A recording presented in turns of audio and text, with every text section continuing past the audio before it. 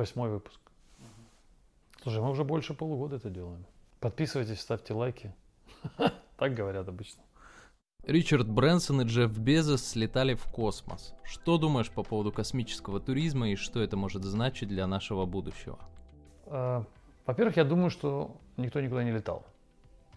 Хоть это может выглядеть как конспирология, да, ты меня и наши слушатели обвинят меня в очередной раз. Но я посмотрел оба видео, и как Джефф летал, и как Ричард летал. По Джеффу очень много вопросов к этому видео. Самый главный вопрос, почему внутри кабины не было камеры, почему мы не видели, как эти люди летели. Мы видели только внешний вид сбоку, вид с геликоптера, вид с квадрокоптера, не знаю, куда их там снимали. По Ричарду чуть более подробно, вроде бы казалось в кабине, какая-то кабина, какие-то люди летают в невесомости, ну как-то более правдоподобно. Я думаю, что даже если не придираться к видео, то просто нет смысла запускать таких дорогих людей, богатых, в космос при таком количестве рисков, если можно это просто снять в виде кино. Я думаю, что эти полеты это была просто постановка, просто кинематограф. Нам показали, что они слетали. Но даже если этот вопрос отставить в сторону, слетали они или нет, вопрос больше про туризм. Чего нас ждет? Нам это нужно вообще? Будет это продолжаться? Потому что даже если они сейчас нас обманули и не летали никуда, то они же все равно предлагают это к продаже через время. Они там заявляют, что через год-два любой сможет купить билет и полететь, в общем-то полететь, как заявлялось. Вопрос, для чего это цивилизации? Я не уверен, что это как-то нас, как цивилизацию развивает. Это просто некий аттракцион, большая ракета, много топлива, мы его поджигаем, наверху сидит очень малое количество людей, они очень много платят денег за этот аттракцион, ракета улетает вверх, там она какое-то время находится и потом падает вниз на парашюте. Как это развивает науку, технику и двигает цивилизацию вперед, кроме как находим место для капиталов, которые, может быть, сосредоточены где-то, и людям некуда их потратить. А это все равно как выкопать большую шахту и туда опускать людей и доставать обратно. Допускать и доставать. И вот это будет некое достижение. В общем, я не думаю, что это нас как-то должно... Так же, как и полетом полетам на Марс, я тоже отношусь как-то с неким скептисом. Мне кажется, что это не самое важное, наверное, чем должна цивилизация заниматься, что исследовать. Полететь на Марс, посмотреть, что там на Марсе. Может быть, я ретроград, может быть, я просто не вижу прогресса, может быть, я не понимаю, как прогресс себя должен вести, что действительно сейчас мы полетели на Марс, просто туда закинули что-то и посмотрели фотографии, и сегодня мы полетели просто взлетели в космос и упали на парашюте. Может быть, это первые шаги к тому, чтобы через 100 лет мы, не знаю, создали действительно колонию на Марсе и накачали эту планету кислородом как-то, или сделали там какие-то резервуары кислорода, и стали там действительно жить, и там рожать детей, и строить города. И «Звездные войны», как вот в «Звездных войнах» это показывалось, все это так действительно произойдет. Может быть, но мне как-то кажется, что не с этого надо начинать. Нужно начинать, может быть, с новых источников энергии, искать их на Земле, может быть, с новых источников питания, может быть, с новых методов, не знаю, роботизации, того же искусственного интеллекта. А может быть, это связано. Я вот не чувствую себя здесь экспертом, поэтому у меня мнение не уверенное в этом вопросе. Но уверен в том, что туда Безос точно не летал, в космос. В этом я убежден. Это нам кино показали. Брэнсон, я думаю, что тоже вряд ли летал. Просто кино более качественное. Я не представляю себе, чтобы... ты представляешь себе огромная корпорация, человек, который является директором этой корпорации, на нем завязаны процессы, многомиллиардные процессы, и вдруг мы его сажаем в коробку, в которую обычно сажают астронавтов после многолетней подготовки, астронавтов, которые гибнут с определенной вероятностью, они могут погибать, и мы знаем, что астронавты иногда погибают. И мы его туда забрасываем просто в рекламных целях. Какая цель этого полета? Прорекламировать этот процесс, объяснить нам, что он существует. Это как с коронавирусом. Существует он или нет, это не важно. Важно то, во что верит вся планета. Так и здесь. Какая разница, летал он или не летал? Важно, во что верят слушатели и читатели их твиттеров, и читатели их зрители их ютубов. Мы все поверили, да, он летал. А было это или не было, как этот кот Шрёдингера. Есть он там, жив он этот кот или мертв он этот кот, это не важно. Во-вторых, я не думаю, что эти люди, мы уже про это говорили не раз, я не думаю, что эти люди, тот же Ричард этот Брэнсон и тот же Джефф Безос являются действительно, так сказать, самостоятельными вершителями своей судьбы.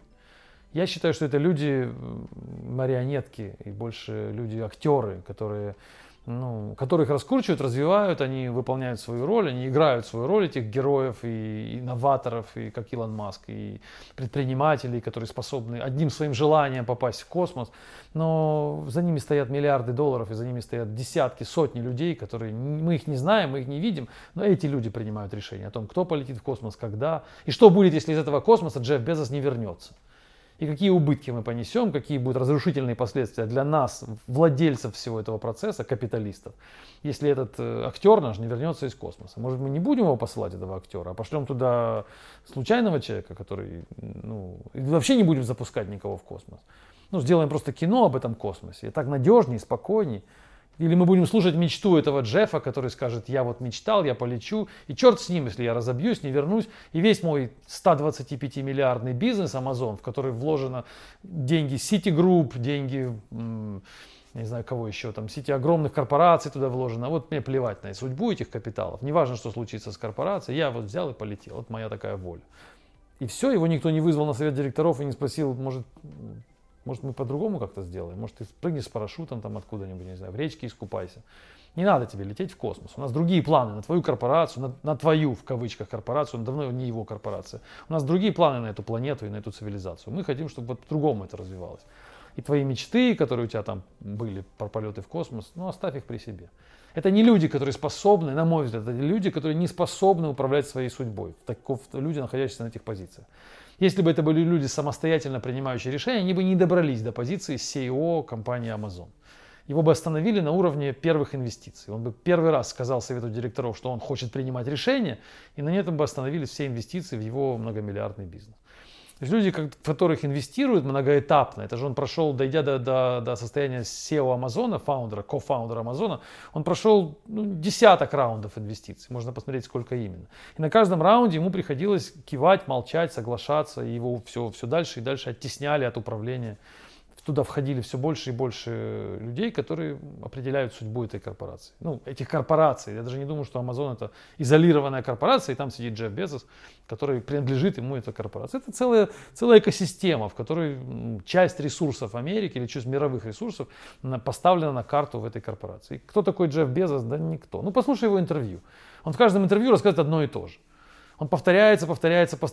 Так клоуны только делают, театральные актеры. Ты его берешь одно интервью, берешь второе интервью, он говорит одни и те же слова. Он повторяет одни и те же истории, одни и те же анекдоты рассказывает. Ему просто написали текст. И он этот текст заученный повторяет. То есть он не высказывает свое мнение, он говорит то, что проверено. Он сообщает ту информацию, которую можно сообщать. И тут вдруг он говорит: а я полечу в космос, и плевать мне на... как? Не полетит он в космос. Это акция, она не Джеффом Безосом инициирована. Сказали ему написать в книге, он даже книгу не писал. Книга это написана, в книге сказали: да, мы там, или Брэнсон, я мечтаю о полетах. Хорошо, мечтаешь. Так эту книгу написали. Я не могу себе представить, чтобы в современном мире, в котором такие операции, как коронавирус, разворачиваются в масштабах планеты, вдруг бы был человек, который бы прям один решал свою судьбу размером в миллиарды долларов. Представь себе, ты совладелец этого Virgin, и я совладелец этого Virgin, и приходит к нам Брэнсон и говорит: у меня есть мечта полететь в космос. Да, я могу разбиться, могу не вернуться, может случиться что-то плохо, может этот самолет не запуститься, можем не развернуться, упасть. Все может быть, это техника. И мы с тобой должны принять решение, запускать его, или мы лучше снимем кино. Возьмем студию в Голливуде, которая нам снимет кино про то, как Брэнсон летал на самолете. За что ты проголосуешь? Зачем тебе летать? Зачем его... Он полетит, разобьется, компания достанется нам. Если так. Так она не достанет. Во-первых, она упадет в цене в 2 раза после этого. А почему? Из-за смерти? Конечно. Фейл такой страшный. Конечно. Инвесторы начнут оттягивать деньги. Микроинвесторы, всевозможные частные лица. Она упадет в цене в 2 раза. Зачем тебе это нужно? Мне это нужно. Я с тобой поговорю и скажу: слушай, зачем нам это делать? Давай отправим его в голливудскую студию, ему там невесомость организуют, он там полетает в этой коробке и с 3 девочками. Ему нормально, он будет счастлив, поедет назад отдыхать на свою виллу. Будет возмущаться, мы ему психолога 2-го наймем. Одного у него уже есть, мы 2-го ему наймем. Все. И мы с тобой договорились. А он там на телевизоре будет, мы скажем: ты астронавт теперь будешь.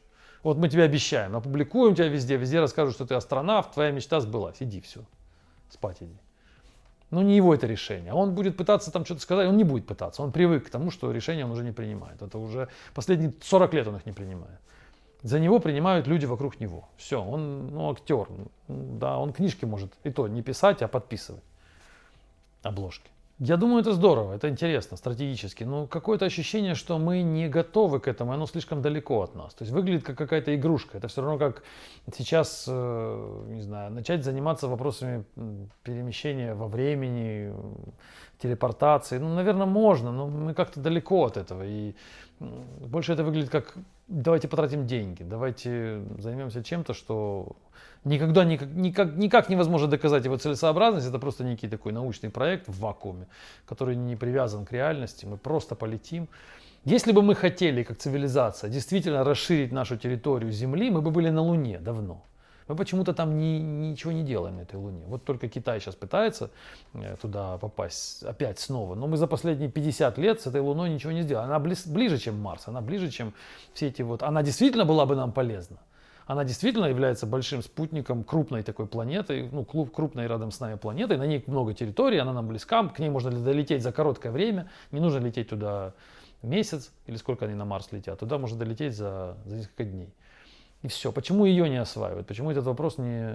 Ну, предполагается, ну, причины могут быть от конспирологических, что там база инопланетян, до просто потому, что это слишком близко, и задача будет решена, и будет сразу понятно, что бессмысленно. Ну, решили, долетели, поставили там коробки, разложились, накачали там пузырь воздуха, там 2 человека посидели 3 недели и сказали, ну все, на этом точка. Нет там ничего интересного. То есть это исследование не имеет дальше никакого практического применения. Вернулись, и тогда космос нам закрыт.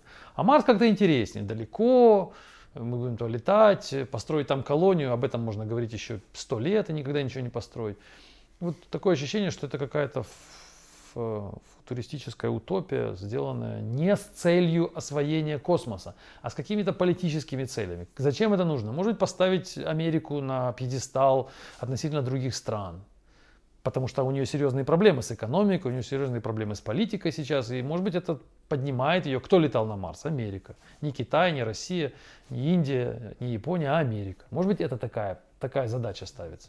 Но задача это... Ну, конечно, ученые подыгрывают, безусловно, там сотни ученых этим занимаются, расчетами, фотографиями. Ну, ученым надо зарплату отрабатывать, они с удовольствием будут тебе изучать. Ты скажешь Марс, будем Марс изучать.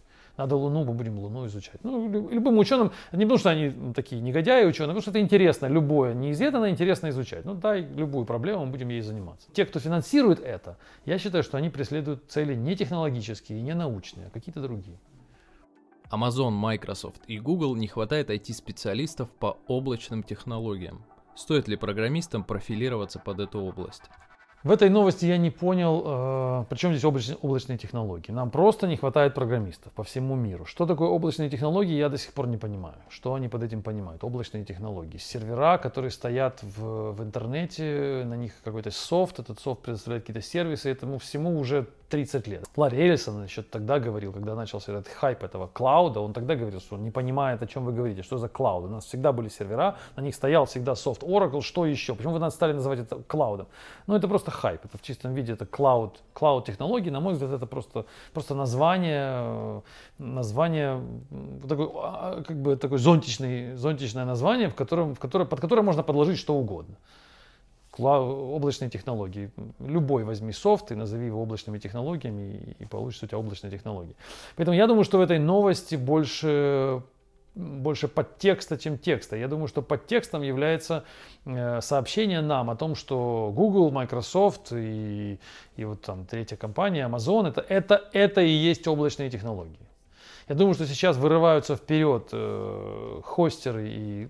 Что такое облачные технологии? Это, в общем-то, большие дата-центры, в которых много-много серверов, и ты можешь за небольшие деньги, относительно небольшие, быстро получать доступ к большому количеству ресурсов. Ты можешь нажатием одной кнопки получить сразу 100 серверов. Чего ты не получишь, в классическом варианте, когда ты должен сначала купить их, и потом, в общем, это долго, а в клауде это вроде бы быстро. Ты нажал кнопку, у тебя 100 серверов, ты нажал кнопку, у тебя 0 серверов. И таких клауд-платформ сейчас, по крайней мере, из Китая и из России появляются платформы альтернативные. Они, конечно, пока маленькие, как я это понимаю, они, конечно, еще пока не такие, может быть, мощные, как не покрывают так весь мир, как покрывает тот же Google и Amazon, но они развиваются. И тут эти ребята выступают с сообщением, что нам не хватает специалистов для облачных технологий. Значит, облачные технологии — это мы. Вот. И не хватает везде, во всех областях не хватает сейчас специалистов. Сейчас на рынке большой кризис людей и специалистов, и сейчас днем с огнем не найти программиста хорошего, который бы согласился, который бы сидел и ждал работу. То есть хороших спецов, они все сейчас заняты, и найти команду. Сейчас покупают командами. Вот только за последние полгода я слышал 2 истории здесь, в России, когда одна компания купила у другой компании команду. 10 человек, 15 человек, вот я 2 истории слышал. Забирают целиком команду и заплатят той компании за то, чтобы они отпустили группу из 15 специалистов, 15 программистов. Потому что иначе их просто не забрать. Ты с каждым из них будешь вести переговоры, они будут отказываться, требовать большие зарплаты. А так берем целиком ребят, они все на тех же цифрах остаются, на тех же зарплатах, и мы их перетаскиваем за какие-то деньги, переводим в соседнюю компанию. То есть кризис сейчас труда, он огромный. И непонятно пока в ближайшее время, как он разрешится, потому что все нужно больше и больше кадров, все больше и больше проблем нужно решать.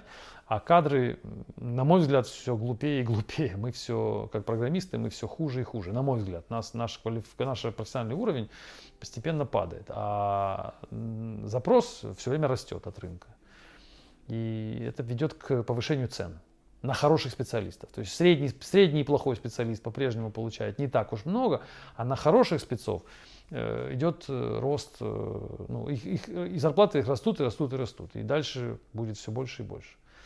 Вот благодаря этому двунаправленному движению по рынку, как я сказал, программисты глупеют, уровень квалификации падает, с одной стороны, с другой стороны, спрос на технологии растет. Я не думаю, что там нужны какие-то специалисты. Там просто софт, написанный на Java, на Ruby, на Python, который делает, ты нажимаешь кнопку, он тебе что-то делает. Там есть технологии, какие, может быть, супер облачный, докер, может быть, назвать его облачной технологией, так он не облачный, его можно и на обычных серверах с ним им пользоваться.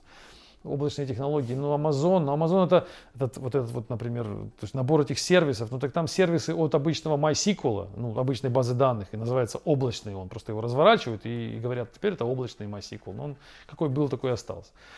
То есть, может быть, в облаке на низком уровне, может быть, какие-то есть такие задачи, когда они решают, например, у нас есть много серверов, и нужно между этими серверами распределить нагрузку. То есть клиент запрашивает, дайте мне место на диске 100 терабайт, и нам нужно эти 100 терабайт разложить между серверами. И мы должны их так разложить, чтобы прооптимизировать это размещение, чтобы эти терабайты плотно легли на сервера и не было пустых мест. Но назвать это облачной технологией, это просто технология оптимизации места, оптимизация на диске. Может быть, сказать, что облачное, так сказать, вот эти большие хранилища, многосерверные, эти хостинг-центры, назовем их облачными центрами, они, может быть, поставили новые задачи перед нами. Вот задачи такой оптимизации хранения, оптимизации выполнения. Но это такой уровень, на котором, это низкий уровень, системный уровень, в котором не так много специалистов. Я думаю, что когда они говорят, что им не хватает IT-специалистов таким большим корпорациям, речь идет о том, что им не хватает 1000 людей. А 1000 людей не занимаются вопросами оптимизации хранения. Это узкий сегмент специалистов, которые наверняка у них эти задачи решены уже или решаются. Агентство Telecom Daily подсчитало, что Россия заняла 2-е место по темпам роста количества камер видеонаблюдения. Слушай, я понимаю, о чем вопрос. Это вопрос, видимо, опять о частной жизни, о сохранении безопасности, о том, что за нами следят, большой брат, диктатура. Вот это все такое околополитические вопросы, они больше не про технологии, а про политику. Вот как же так, Россия? Это скорее всего, новость, она такая с негативным подтекстом, что вот Россия на 2-м месте по камерам наблюдения, а по экономике там, наверное, не на 1-м, и по уровню жизни людей, наверное, не на 1-м. Посмотрите, как ужасно за нами следят. Я думаю, что, вот мое личное мнение, что ничего страшного я не вижу в том, что за нами следят. Я ничего не вижу в этом, так сказать, не то, что страшно, я не вижу в этом противоречия относительно нашего ожидания того, как устроен этот мир, устроена западная цивилизация. Есть общество. В этом обществе живут люди, которые, по идее, честно трудятся и не причиняют друг другу зла. Как это общество современное себя видит. Оно видит как общество людей, не причиняющих друг другу зла. То есть каждый делает то, что не мешает другому. При этом есть люди, которые начинают мешать по каким-то причинам и каким-то образом. Кто-то ворует самокаты на улице, кто-то ворует в магазине что-то и потом выходит, кто-то бомбу закладывает, кто-то машину может угнать. И возникает вопрос нас всех, вопрос для нас, для всех. Мы хотим их поймать, этих людей? Мы хотим остановить эту деятельность? Или мы не хотим этого? Наверное, ответ да, мы хотим. Для того, чтобы остановить эту деятельность, мы ставим много-много камер наблюдения во всех точках, подключаем туда искусственный интеллект, и эти камеры нам с искусственным интеллектом, с помощью искусственного интеллекта могут очень быстро идентифицировать и найти человека из одной точки, из точки А в точку Б. Оно может проследить, где этот человек, как он двигался. И когда ты видишь в последнем кадре, ты видишь, что вот здесь мы видим, что он ворует самокат, то мы можем его подвести к порогу его дома по камерам наблюдения. Если весь город покрыт камерами, то можно этого человека довести до того места, откуда он вышел, и понять, кто этот человек был. Разве это плохо? Ну, кто от этого страдает? Кому от этого плохо? Наверное, страдают те, кто ворует самокаты. Наверное, страдают те, кто идет в баню с любовницей и предполагает, что вот я попаду в камеру и каким-то образом моя жена узнает. Ну, это, наверное, вопрос к безопасности этих данных, к сохранению этих данных. Но я не думаю, что мы должны сопротивляться этому. Мы все вместе проголосовали за наше правительство. Правительство решило, что эти камеры хорошо и помогает нам жить дружно. Какая здесь может быть? Кроме того, что вот я читаю, так сказать, противников этих наблюдений, они часто пишут о том, что вот мы сейчас наснимаем это все, это видео, создастся огромная база данных, а потом в эту базу данных проникнут злоумышленники и покажут, наконец, с кем он ходил в баню. И начнут шантажировать. Ну, например, достаешь оттуда информацию, видишь, что он шел куда-то не туда, он ничего, может быть, не совершал преступного, он самокат не воровал, но мы видим, что некий человек А с неким человеком Б находился вместе, рядом, долгое время, а давайте мы эту информацию продадим человеку С за $1 миллион. Вот так, возможно. Ну, так надо защищать эту информацию. Таким образом можно украсть что угодно. Но давайте тогда Google Gmail не делать. Я тоже могу взломать, потенциально можно взломать Gmail и увидеть там то, о чем говорят люди. Давайте не переписываться электронными письмами. Давайте только говорить лично, встречаться и общаться. Так надежно. Ну, наверное, да. Ну, не надо тормозить процесс в этом вопросе. Я думаю, что нужны камеры наблюдения, за нами должны следить, нас должны охранять. И когда у кого-то украдут самокат или украдут машину, то вы сразу побежите к этим камерам наблюдения и будете просить, чтобы они были. А когда ничего не воруют, то все пишут в интернете: какой кошмар, за нами следят большой брат, нас авторитарный режим, и мы все под колпаком. Ну, это же хорошо, что мы под колпаком. Ну, в итоге-то в итоге же это помогает. Когда у вас ребенка, не дай бог, украдут, вы же первый прибежите в полицию и спросите, кто его украл. А вам скажут: у нас нет камер наблюдения. Идите, ищите сами вашего ребенка. Пишите вон письма, становитесь в очередь. А другое дело, если вы придете и скажете: украли ребенка в парке, и вам по камерам наблюдения через 1,5 часа найдут, где он находится, этот ребенок, и ребенка спасут. Ну, разве это неплохо? То есть зачем нам... Я не вижу проблемы в том, чтобы следить за людьми и ловить тех, кто нарушает закон. Если вам законы не нравятся, это другой вопрос. Допустим, могут сказать: законы в стране нам не нравятся, по этим законам можно наказать невиновного. Но давайте законы исправлять, но не камеры убирать. Американское национальное бюро экономических исследований опубликовало отчет, в котором говорится, что искусственный интеллект и автоматизация снизили зарплаты американских рабочих на 50-70% за последние 40 лет. При этом люди с высшим образованием продолжают зарабатывать все больше. Опять думаю, это какой-то фейк, потому что я пытался проанализировать эту новость, почитал источник, что они пишут, и они действительно говорят, что они говорят, что произошло снижение зарплат, и они поняли, что это вызвано искусственным интеллектом. То есть эта новость, она на таком большом масштабе делается. Несколько десятков, несколько десятков миллионов человек, анализ делается по всей Америке, и они видят, что зарплаты снижаются, то есть какая-то статистика собирается, они же, естественно, не понимают, почему они снижаются, там нет имен людей, там нет конкретных названий фирм, это такая общая статистика, и потом они предполагают или делают вывод относительно этого, делают вывод о том, почему это происходит, ищут причину, и находят: потому что появился искусственный интеллект.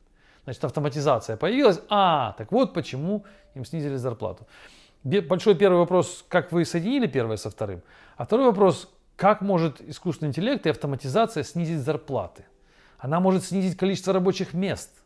Но как могут снизиться зарплаты? Ну, если ты вчера крутил на станке гайку, вчера ты был бухгалтером и считал на счетах, тебе принесли калькулятор и говорят: теперь ты стоишь меньше.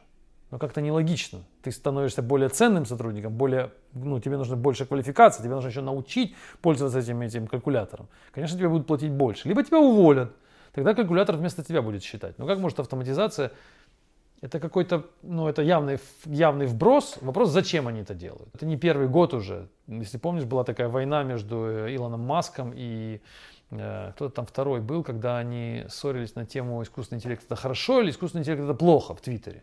Я не помню, кто был второй, но Илон Маск там засветился, он там говорил, что искусственный интеллект это хорошо.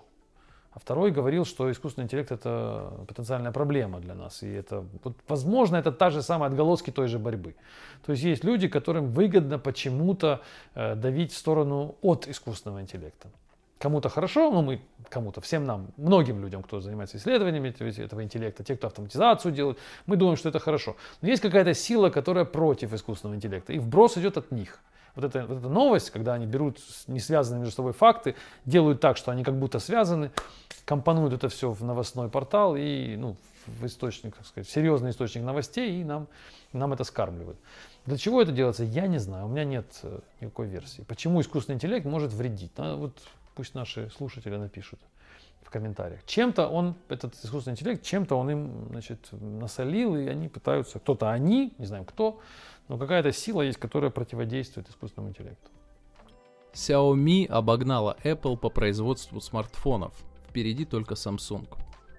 Попытался эту новость проверить, я посмотрел, судя по статистике, по публикуемым данным, Huawei был на втором месте в мире после Samsung, да, рядом он был с Samsung, там было во втором квартале прошлого года, то есть та же дата, что сейчас, только год назад откатиться, у Huawei было 20% рынка. И у Samsung было 20%. Все остальные дальше вниз уже шли, то есть мы были на первом месте или на втором, где-то там. А сейчас, типа, судя по цифрам, которые публикуются, 4% осталось у Huawei. А Xiaomi, вот эти вот все остальные ребята, Samsung остается 20% или там 21%, потом все остальные. Во-первых, вопрос к достоверности статистики. Непонятно, как она собирается. Huawei компания закрытая, например. Откуда они знают, сколько у Huawei рынок? Я не вижу, чтобы были магазины Huawei закрыты. Я не вижу, чтобы Huawei в магазине можно было прийти и сказать, дайте телефон, а тебе говорили, у нас нет этого телефона, мы его перестали. То есть они считают, что санкции США повлияли на производство, повлияли на объем рынка, при этом рынок визуально остается тот же. То есть телефоны как были, так и есть. Я не специалист, я, может быть, ничего-то не понимаю, не вижу, но, в общем, у меня большие вопросы к достоверности этой статистики. Как они ее считают? Почему такое произошло перераспределение? Это первая мысль. А вторая мысль, что в этом рейтинге находится... Я бы на этот рейтинг смотрел как на рейтинг стран, а не рейтинг компаний. Там на первом месте находится Корея с Samsung, на втором месте находится Xiaomi, /Китай, потом находится Apple, а потом Китай. То есть всякие вот эти Vivo, Oppo, Xiaomi, Mi, это все китайские компании, все находящиеся в Донгуане. В провинции Донгуан, рядом с Шэньчжэнь, в Китае, это вся технологическая вот эта территория, где и у Huawei огромный офис, они там все находятся. У меня есть предположение, что хоть это и разные компании, хоть это и разные имена, но все равно на рынке доминируют китайские телефоны. И есть Корея, есть Америка, есть Китай. Вот три точки, и Китай доминирует с огромным отрывом. У Samsung 20, у Apple там 18, и все остальное Китай. То есть то, что там Huawei как-то петляет вниз, вверх, этот Oppo вверх поднимается, я думаю, что это все одни ребята. Все китайская промышленность, которая мне трудно представить, чтобы при том, что как я понимаю Китай, чтобы там были прям обособленные компании, друг с другом независимые, вот мы вас победили. Там немножко, мне кажется, не так в Китае все организовано, и там больше за сотрудничество китайские компании, а не за конкуренцию. Поэтому эта новость, она не то, что не пугает, а наоборот показывает, что все у нас хорошо. Мы быстро перегруппировываемся, меняем название, этих забанили, хорошо, мы теперь под новыми брендами, мы по-новому называемся, и прекрасно. Главное, что мы делаем продукты работающие продукты. Apple конкурент, да, Samsung конкурент, но Oppo нам не конкурент, и Vivo, на мой взгляд, нам в смысле Huawei.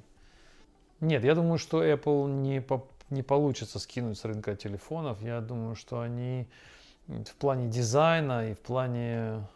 Хотя сейчас последняя Harmony OS, например, она прям супер похожа на Apple визуально. И Может быть, китайские телефоны догонят и обгонят, но мне кажется, что до этого... Я думаю, что останется все равно разделение на две ниши. Будет Apple со своими дорогими телефонами, и будет все остальное со своими Samsung и все остальные. Я думаю, что причина все-таки в операционной системе. В этом все дело. Даже не столько в железе. Насколько я понимаю, железо оно лучше уже у того же у Huawei или того же Samsung. Оно лучше, давно лучше, чем у Apple, да. Хотя Apple визуально приятный, вот последние модели такой, дизайн у них приятный, но по камерам, по экрану они, конечно, отстают. Apple отстает.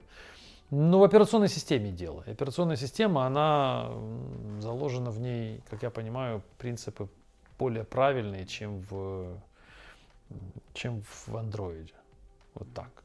Хотя тоже там не подарок эта операционка. И, я пробовал там программировать когда-то для айфонов, и я помню, какое это было не очень приятное занятие. Такое же неприятное, как и для андроида. То есть они обе, на мой взгляд, в обоих местах дизайн паршивый.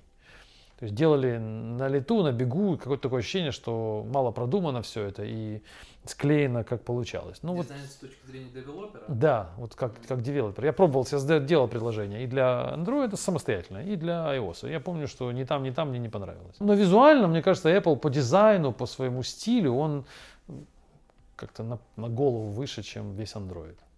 И Android это не Samsung, Android это не Xiaomi, Android это не Huawei, Android это Google. То есть это Google проигрывает Apple и проигрывал изначально. Это же Apple, этот Джобс, он же еще с Google тогда воевал. Вся эта война началась с Samsung, когда Samsung вместе с Google это делал. То есть Google не сумел сделать хорошую операционку. И Apple, может быть, сделали не супер, но, по крайней мере, визуально красивую. Но Android, он, на мой взгляд, во много раз хуже, чем iOS. Avast раскрыла новый способ кражи денег у россиян. Мошенники имитируют заражение ПК вирусом и по телефону представляются IT-специалистами. Сталкивался ли ты на своей практике с цифровым мошенничеством? Сталкивался. Мне, как и всем, звонят и предлагают перевести, остановить транзакцию. Все это происходит. Тут, наверное, вопрос не про IT. Это он мало связан с IT. Вся эта штука, это просто обычное мошенничество. Такое мошенничество, которое основано на нашем страхе перед, наверное, технологиями. Население попало в ситуацию, когда деньги стали вдруг электронными, и деньги у людей стали храниться в банках, и раньше люди держали наличные в купюрах, и чтобы украсть деньги, нужно было вступить в физический контакт с человеком. И люди были готовы к тому, что нужно давать отпор и класть деньги в сейф. А сейчас деньги перешли в электронный формат, и у человека просто приложение, допустим, в Сбербанке, он понимает, он, так сказать, не доверяет этой системе, понимая, что цифра 1000 рублей может стать 0, и дальше идите разбирайтесь. И поэтому он боится такого события и доверяет звонкам, доверяет этим мошенникам, думая, что действительно он попадает в ситуацию. В общем, это такой социальный, это то, что появилось, чего не было раньше. Вот так. Раньше люди хранили, 20 лет назад мы хранили деньги в банках, вернее в наличных. Сейчас мы все больше переходим в банки, поэтому это мошенничество развивается. Это первое. А второе, я как понимаю, это мошенничество существует исключительно потому, что у него есть поддержка из банков. То есть все эти группы, эти колл-центры, так называемые, которые сейчас занимаются этим мошенничеством, их поддерживают изнутри сами банки. Потому что если бы этого не было, то ведь каждый мошенник, он просит меня перевести деньги куда-то на его счет. Представляясь сотрудником банка, он говорит, переведите деньги я перевожу на его счет. Если бы это был человек, работающий без поддержки из банка, то дальше я просто пишу заявление в полицию, они приходят в банк, в банке показывают паспорт этого человека, который приходил открывать счет, и человек объявляется в розыск. И трудно будет в таком масштабе на всю страну, как сейчас это происходит. Будет трудно, если там будут сотни людей и все в розыске. То есть, значит, это все счета на людей, которых не существует, на людей, которые даже не знают, что на них открыли счет. Это на людей, которых ты его в розыск объявляй, не объявляй, ему все равно. Он спит на лавочке в парке, и он даже не знает о том, что он там где-то в банке, на него счет кто-то приходит. То есть в банке открывают счета на людей, которых дальше невозможно найти, которых либо нет вообще, они уже не существуют, либо это паспорта поддельные, как-то еще. То есть поддерживается это со стороны банковских структур. Плюс сами банки продают, я так думаю, продают или отдают эту информацию, кому звонить. Он когда звонит, он имя называет, он говорит, базы перепродают друг другу. Да. То есть это поддерживает банки. То есть надо, как только наши законодатели, как только полиция соберется, ну это, конечно, и полиция тоже поддерживается. Как только вся эта коррупция через какой-то мы перейдем на следующий этап и с этой коррупцией начнут бороться, то просто прикроют эту лавочку в банках и прикроют тех милиционеров, которые это все покрывают. Ну и все это исчезнет. То есть здесь нет IT-составляющей. Это просто мошенники, которых всегда они были, и мошенничество, оно вечно как мир. Просто сейчас их прикрывают банки, пользуясь моментом, пока еще не сообразили на самом верхнем уровне, как это победить. Ну, может быть, еще кормятся с самого верхнего уровня. Я не вижу здесь IT-составляющей. Это не хакеры, которые взламывают банки, которые должны зайти в какой-то сервер, его какой-то эксплойт туда поставить, чтобы получить доступ. Ну, это совершенно другой уровень. Здесь это просто человек с базовым образованием, умеющим пользоваться телефоном. Он у себя в телефоне видит, как это происходит. Он звонит какой-то старушке, которая не знает, как это работает, и обманывает этого пенсионера на 3000 рублей. Ну, где здесь IT? Это не хакеры, это просто, жулики. Но он может также точно украсть у этой бабушки, вытащить из нее кошелек из сумки. В основном же они кого разводят? Не нас с тобой, они разводят пенсионеров. Microsoft и OpenAI запустили сервис GitHub Copilot. Это инструмент для разработчиков, который подсказывает, как лучше писать код. Да, помощник очень прикольный. Я посмотрел по видео, как он работает, насколько смог понять. Я ним не пользовался. Мне кажется, что это, безусловно, супер интересно. То, что они сделали, это очень прикольно, очень интересно понять, как это работает внутри и идти в этом направлении. Но я как программист, мне кажется, что все-таки будущее не за такой технологией. Опять же, может быть, я ретроград, может быть, я не понимаю, куда прогресс движется, но мое мнение, что нужно создавать инструменты, не которые помогают нам писать код, а которые, глядя на наш код, подсказывают, как его сделать лучше. Там у них в инструменте прямо ты пишешь одну строчку, нажимаешь Enter, он тебе следующую подсказывает. Ты пишешь следующий, он тебе следующий подсказывает. Он прям тебе подсказывает, как тебе писать код. Я думаю, что это будет для хороших программистов, это будет очень раздражать, и в конце концов они будут это выключать. Потому что я, например, у себя в IDE, в разработке, выключаю большое количество вот таких по ходу подсказок. Например, ты фигурную скобку открываешь, и современные IDE, они сразу закрывают ее следующим ходом. Я это отключаю, мне это неприятно. Мне не нравится, когда я открыл, и мне сразу лепят вторую закрывающую. Но это может быть мой такой вот стиль. Может быть, я человек из прошлого. Не знаю, как молодые люди, современные джуниор-девелоперы, те, кто только свежие, вот как они, нравится им это или нет. Но мне кажется, что это будет раздражать, когда ты строчку написал, Enter, и тебе подсказывают. Оно же не всегда правильно, не всегда. И одна ошибка, если из 10 раз он тебе подскажет правильно, а один раз он подскажет неправильно, ты обратишь внимание именно на этот один раз. И тебе будет в целом казаться, что он вообще в целом все неправильно говорит. Мне так кажется. Лучше нам создавать технологии, где я бы написал, а он бы мне сбоку показал. Вот здесь, вот в этих 4 строчках лучше их переставить местами. Здесь каким-то цветом пометил. И я, если мне нужно, пошел туда мышкой, нажал и понял, что он там мне подсказывает. Вот в этом направлении я бы двигался. Я думаю, что этот Copilot, может, смелое заявление, но мне кажется, он не будет использоваться. Это, на мой взгляд, тупиковая ветка. Подсказывать программистам, что делать, это тупиковая ветка. А вот анализировать то, что они сделали, это 100% будущее. Да, чтобы по ходу кода, чтобы рядом с кодом появлялись какие-то комментарии, подсветка какая-то, может быть, цвета, может быть, блоки показывали. Вот вы в этих 3 строчках, у вас ошибка. А эти 4 строчки я бы переписал по-другому, смотри как. А этот блок я бы перенес сюда, смотри почему. А здесь я бы переставил местами эти переменные, смотри почему. И вот эти все комментарии смотришь сбоку, и какие-то игнорируешь, какие-то читаешь. Но тебе никто не мешает писать код. Ты можешь писать, не обращая внимания на эти комментарии. Ты пишешь, они там прыгают сбоку. В какой-то момент тебе интересно, ты посмотрел, да, действительно, раз ты переписал. Но не когда ты пишешь, лезет тебе этот Copilot и мешает тебе. То есть, наверное, для какого-то начинающего программера поиграться, это очень прикольно. Он не понимает, что ему делать, он нажимает. Но тогда что он напишет в итоге? Это же Copilot тоже ошибается. В итоге ему какую-то кашу этот Copilot настроит. И тогда вообще зачем программист, если Copilot все примерно понимал? То есть он с одной стороны должен ожидать, что мы умный программист здесь сидит, который его грамотно будет с ним пайлотом этим. То есть пайлот должен быть грамотный. А с другой стороны он дает мне эти комментарии в таком формате, который... один из 5 комментариев, даже если он супер умный, этот Copilot, то каждый 5-й комментарий будет неправильный. Я его выключу. Для меня это только раздражитель, да, он не помогает. Я не вижу в нем помощника. Единственное, в чем мне помогает автокомплит, это имя функции или имя метода найти в классе. В этом он важен. А всем остальном я код на Ruby вообще пишу в текстовом редакторе. Уже, не знаю, 8 лет, 7, сколько я на Ruby пишу. Вот я никогда не пользуюсь IDE. Я пробовал этот RubyMine, и мне он не подошел. Именно потому, что он слишком много мне подсказывает. Я пишу просто в текстовом редакторе. На Java я пишу в IDE, потому что на Java много нужно вот этих подсказок, и оно мне все-таки помогает. Хотя я на Java первые много лет писал тоже в текстовом редакторе. Т9 в телефоне у тебя... Т9 включен, да. Включен. Агентство Bloomberg сообщило, что российские хакеры атаковали компьютеры Республиканской партии США. Но это новости, они уже просто не смешные. Это вот, как Путин сказал на пресс-конференции с Байденом, он сказал, что просто, у вас вообще нет никаких доказательств. Даже не то, что доказательств, вы нам даже вообще никаких фактов не показываете. Вы просто заявляете, что Россия атаковала Республиканскую партию.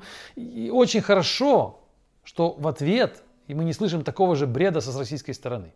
Это прям большое спасибо руководству, Путину и всем, кто этим занимается, что они не говорят такую же ерунду в обратную сторону. Могли бы уже, они, видимо, сдерживаются, но могли бы сорваться и начать публиковать такое же совершенно голословное обвинение. Просто сказать, что сайт Кремля атаковали хакеры из Техаса. Детали рассказать не можем, как в этой статье про Bloomberg. У них спрашивают, какие детали раскрыть не можем. В целях защиты интересов наших пользователей. Сайт Кремля атаковали, детали рассказать не можем. Хакеры из Техаса. Мы даже город назвать можем.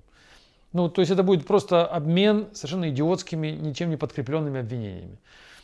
Почему российские хакеры? Как вы поняли, что у вас есть какие-то логи, есть какие-то IP-адреса, вы поняли? Они заявили, может быть, сами. Там даже написано, какая организация хакеров. Но я понимаю, когда там теракт совершают, например, бомбу взорвали, и тут же выступает Аль-Каида и берет на себя ответственность. Тогда понятно, да, они берут на себя ответственность, сами представители Аль-Каиды, как это было, мы помним эти теракты разные, и там они прям заявляли на своих сайтах, публиковали видео. Тоже, да, не факт, что это было от них, это тоже вызывало вопрос, а они ли это? Они ли брали на себя ответственность? Может же фейк там публиковать? Может просто выступить и сказать, что за атаку на республиканскую партию берет на себя ответственность хакерская группировка, как они там называются, не помню, там какой-то. Такая-то, такая-то. Проверь нас потом. Это мы оденем шапки на себя, поставим автомат и снимем этот видео. Докажи, что это действительно хакерская группировка. А эти хакеры, вообще, может, их и нет, этих хакеров. Или они просто посмотрят и, какие-то люди придумали. То есть, понимаешь, да, проверить это невозможно. Но даже этого нет. Они даже не постарались сделать вот это. Хотя бы сняли бы такой фейк, сняли бы какой-нибудь там, сделали бы сайт фейковый какой-то на русском языке, там, с красными флагами. И написали бы там, мы хакеры из России, и публиковали бы там, мы берем ответственность, даже такое бы хотя бы сымитировали. Но нет, вообще, на пустом месте. Была ли это атака? Никто не знает. Какие хакеры? Никто не знает. И публикуют это. То есть это в чистом виде политика, и такая топорно сделанная, даже уже не смешно. Путин уже сказал прямо им, на международном уровне уже, что хватит этим заниматься. И все продолжается. 16 июня была пресс-конференция, и вот они неделю назад или полторы, опять хакерская атака. Опять без всякого... собрались бы, хорошо, они, может быть, не хотят раскрывать секреты, да, там IP-адреса, может быть, у них там какие-то сервера стоят, через которые идет трафик, они ловят этот трафик. Они не хотят показывать, какие... не хотят публично это делать. Соберитесь, сделайте какую-то конференцию, соберите специалистов наших по безопасности, возьмите ваших с данными, встретитесь, покажите на этой конференции, что у вас есть. Те пусть послушают, наши, допустим, российские. Вот смотрите, ваши из Тамбова, вот ваши из Саратова, вот они, смотрите, мы вот их фотографии, не знаю, вот их IP-адреса, дайте нам ответ какой-то. Этого же нет. Почему этого нет? В чем проблема приехать рассказать? Там прям все секрет, прям все секреты, что они там могут сдать. Только IP-адреса своих серверов, через которые, возможно, шел трафик, и хакеры думали, что они, допустим, через Tor ходят, а Tor он там на 90% под ЦРУ. Вот они нам сдадут свои IP-адреса этих торовских серверов, мы их и так знаем. Что вы через них поймали, хорошо, мы знаем, это и так понятно, что Тор, через него нормальные хакеры не работают. То есть непонятно, вообще ничего не понятно, и понятно только, что просто идет атака политическая против России и против Китая. Они даже уже не скрывают. Они даже уже не пытаются, то есть нет даже, так сказать, они даже не делают вид, что они честные. То есть они просто в лоб атакуют. Уже нет даже попыток скрыться. Нет попыток, они бы сказали, там, подозрение там пало на аргентинские там корни, китайские, там, какие-то вьетнамские и российские. Как-то замылить немножко. Знаешь, то есть мы не уверены, но там фигурирует Россия и Китай. Опять какая-то новость. Мы не уверены, но фигурирует опять Россия, на удивление. А потом опять Китай, на удивление. Как-то оно более правдоподобно было. Нет, просто в лоб. Российские хакеры. Ну, это уже просто слушать неинтересно. То есть это показывает, что Америка сильно теряет позиции. Она играет уже ва-банк. Они кладут на стол все свои карты, которые у них есть. Следующий шаг только, не знаю, из пушек стрелять. То есть нет даже попыток сделать какую-то мину дипломатическую, как-то разыграть, знаешь, так сказать, тонко разыграть, потроллить, как-то намекнуть, чтобы там международная общественность подумала, что да, как-то вот, что-то как-то много хакеров в России. Я просто в лоб. Хакеры в России. Следующим шагом можно просто публиковать. Хакеры живут в России. И фотографии людей, нагенерированные роботом. Все. И имена случайные. Вот следующая новость должна быть такая. Все, мы не знаем, вот ищите, они у вас живут, вот смотрите, 4 человека, вот их имена, как с этим, которого там придумали этого, Усаму бен Ладена. Следующий шаг, они нарисуют нам Усаму бен Ладена, только это будет Иван Иванов, это будет российский хакер, и его будет искать весь мир. И награда будет $100 миллионов. А человека не будет существовать в природе. Это вот, наверное, следующая будет атака. Почему это происходит, это чисто политическая тема. Но если спрашивать технологически, то я не понимаю, как можно на уровне технологий понять, что хакеры находятся и в России. Как это, если это хакеры с уровня такого, который они взламывают системы, это просто смешно. То, что какой-то айпишник российский появился, и вы поэтому посчитали, что этот человек русский, его зовут Иванов, и он живет в России. Что, в России нет взломанных серверов, через которые можно ходить? А их полно. Можно взять вьетнамский взломанный сервер, можно взять российский взломанный там терминал и через него ходить. Все. И, конечно, народ это покупает. Это мы с тобой можем, кто более-менее осведомлен о том, как работают хакеры, могут понять, что это все фейк. Но средний обыватель, который читает статьи, который для него хакер, это человек в черной балаклаве не знаю там с чем, с 6 айфонами в руках, сидящий в подвале.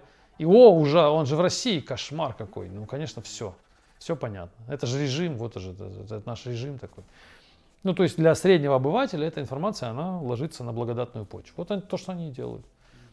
Что посмотреть в этом месяце? Классный сериал нетфликсовский, называется «Huge in Paris». О том, как известный комик из Парижа приехал в Америку покорять Америку. И как там столкнулся с такой клэш культурный между европейской культурой и американской культурой. И как эта американская культура, она показана в таком гипертрофированном виде, ее современное состояние в области медиа. Очень смешной сериал с таким сарказмом.